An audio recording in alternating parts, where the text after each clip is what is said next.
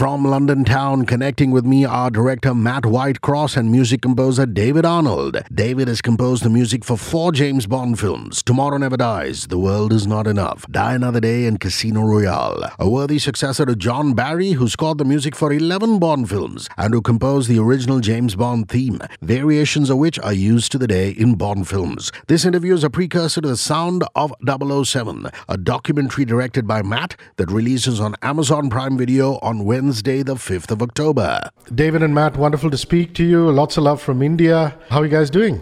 From India with love. Yeah. From London with love straight back. Yeah, we're doing very well. It's lovely to speak to you. Very exciting. Awesome. I believe, David, John Barry suggested you score your first Bond film around about the time Tomorrow Never Dies happened. He's really the guru of all Bond soundtracks, isn't he? He is, and I didn't know that that was actually factually correct until Matt told me half an hour ago. I'd heard that John had recommended me. I mean, I knew John quite well. We never spoke about Bond music. It didn't feel like it was the right thing to do because I would have just never spoken about anything else. So Matt actually told me that Barbara had said, and actually John's widow, Laurie, had said that he had recommended me. So I have even more to be grateful to the great man for, other than his, incredible career. But, for opening that door I would have bought him even more drinks if I'd have known that. Well, Matt, I was one of the 100,000 people in the crowd at the Coldplay concert, the only one which has happened in India. I don't know if you were here around about the same time. But my question really is, from Coldplay videos and concerts to this documentary on the Bond movies, that's quite a strategic shift from the outside. Or some would argue it's the same grand experience. How do you look at both those things that you've dabbled in?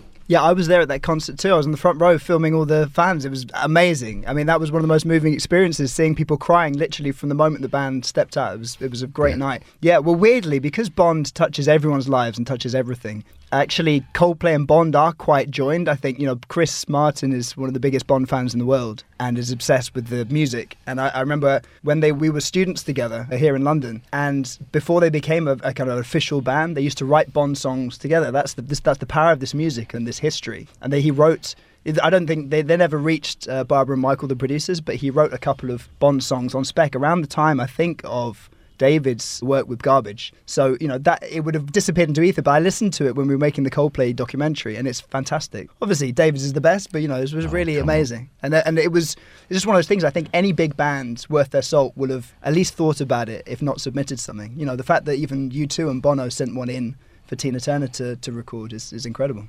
True, which segues nicely into my next one. The World Is Not Enough, 1999. Garbage, the band, Shirley Manson, what an amazing vocalist. Your experience of creating that piece of art, David Arnold. Well, I knew for the first time that I was going to be able to actually write a theme tune for a Bond song fairly early on in that process. I'd worked on Tomorrow Never Dies, and I'd written a song that K.D. Lang had performed called Surrender, which was an end title piece. Sheryl Crow did the title song. And when they were beginning to work on The World Is Not Enough, Barbara and Michael offered me the opportunity to write the song. So for me, what do you do when I was always going to write a Bond song, even if I'm not going to record a Bond song, because for me, that's the spine of the entire process. Mainly taken from John's example. John wrote these amazing songs and extrapolated music from those songs into the score. And so the whole thing felt like a kind of holistic whole. And you felt connected to both the song and the score through one and the other. So they both kind of fed off each other. And when I was asked to do Tomorrow Never Dies, the first thing I do is I'm going to write a Bond song. I don't know if it's going to get in the movie, but I'm going to write a Bond song. So I wrote a song called Surrender, initially with David McCalmont and then with Don Black to finish it off. And then The World Is Not Enough, the first thing I did was I phoned up Don. I said, it's called The World Is Not Enough. Let's write a song. And I like starting with phrases and things. That makes me think of music. So I asked Don if he could think of a few lines of lyric first. And, he came up with a verse very, very easily. But with the chorus, he was struggling a little bit to say, the world is not enough. What do you say after that? And he was in the kitchen, and his wife, Shirley, had an envelope that she opened up, and it was an offer of an OBE from the Queen. Wow. For Don. She said, Don, you've got an OBE. And he said, well, it's not a knighthood, but it's a pretty good place to start. And he said, that's the answer. The world is not enough, but it's a perfect place to start. And from that, everything else came. So we had the song written, and then it was a matter of who can we get to perform this thing. And I always look at performers in Bond songs as people who could be in the movie. You know, I cast it like you would cast an actor, I think. Yeah. And you've seen Shirley Manson live. She's an incredible performer. And I thought I could see her in this film doing some damage to someone. And she had the right attitude. She had an amazing voice. She had an amazing way of delivering music in a way which added so much to it other than just what she was saying. And so I phoned them up, and luckily they agreed. I met them a week after. They were doing a show in Hammersmith, and I went down and I played them the thing. I had a DAT in those days, and I played them in their dressing room, and luckily they liked it. And from that point on, it was very easy. Thank goodness. That's a beautiful, beautiful nugget there. Would you say, Matt, that Shirley Bassey is the greatest singer to sing a James Bond song? I'm going to put you in the spot now.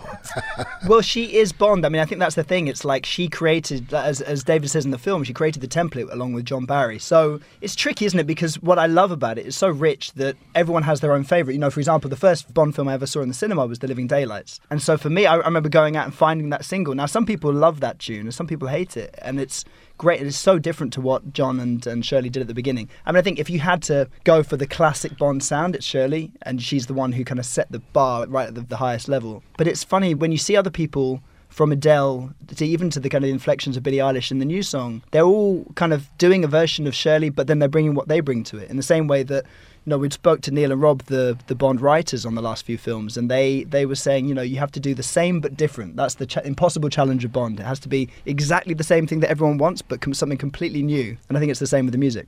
My last one's got to be about Casino Royale. I mean, Chris Cornell, God bless his soul, amazing song, You Know My Name. The song's main notes are played throughout the film, almost as though it was substituting the James Bond theme. So, you know, really, David, the classic theme only playing in the end credits. If we could talk about Chris, the song, and why that happened, you know, leaving it till the end. Well, I think you make a very astute comment and observation about it playing, like replacing the Bond theme. I had two ideas about what I wanted that song to do. One was we were dealing with a James Bond who hadn't become the James Bond that we know yet. He hadn't acquired the skills and the style. He was very much I think M calls him a blunt instrument in the movie. You know, he's not the person that we want him to be yet. Part of the excitement of the film is watching him acquire those skills and acquire the things that become, you know, very much connected to him. It's like he wins his Aston Martin in a game of cards. So you find out how he gets that. When he did that, I play a little bit of the Bond theme, a tiny bit, a snippet, just to kind of reward you in a way and remind you that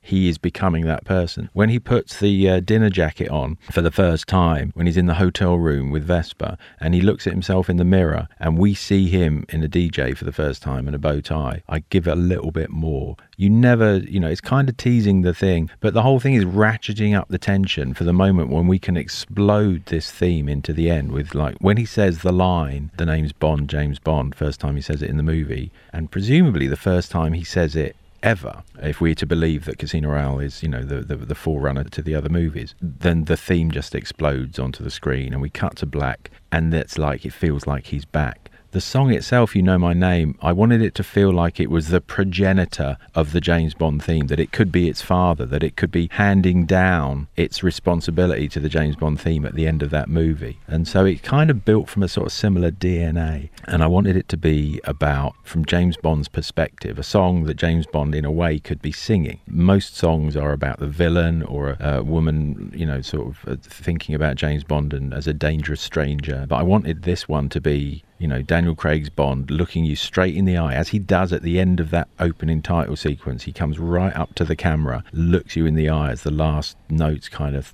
crash out. And I wanted it to be a warning, you know, get out of my way or bad things are going to happen to you. And so I came with that idea. Chris had his ideas, which were absolutely wonderful. And we kind of went away and wrote two halves of the same song independently of each other. We went to Prague to the shooting of the casino scenes. We watched some things. We read the script. We talked to Martin Campbell, the director, and Barbara Broccoli and Michael Wilson about the idea of what this should be achieving as a song. And Chris had ideas. I had ideas. We came together. I went to Chris's flat in Paris and I played him what I was doing. He played me what he was doing. And the weirdest thing was that these two things just slotted into each other and the song was kind of written oddly independently of each other, but then together. And then we spent a day or two smoothing it out, making sure that the right decisions were made, did a demo of it, sent it to Barbara, and then the first time Daniel heard it, we were in the back of a Mercedes at the Casino Royale rap party, and I had it on a cassette, and Barbara was in the back, and I said, do you want to hear the song? It's a demo.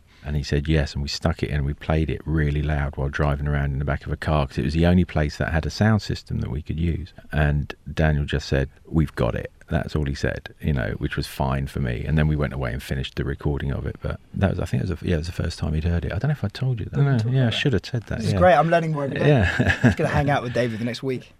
Matt, David, I really appreciate your time. I look forward to seeing you in India very, very soon. And thank you for the sound of 007. Thank you so much. You're very appreciate welcome. it. And thank Cheers. you for taking the time as well.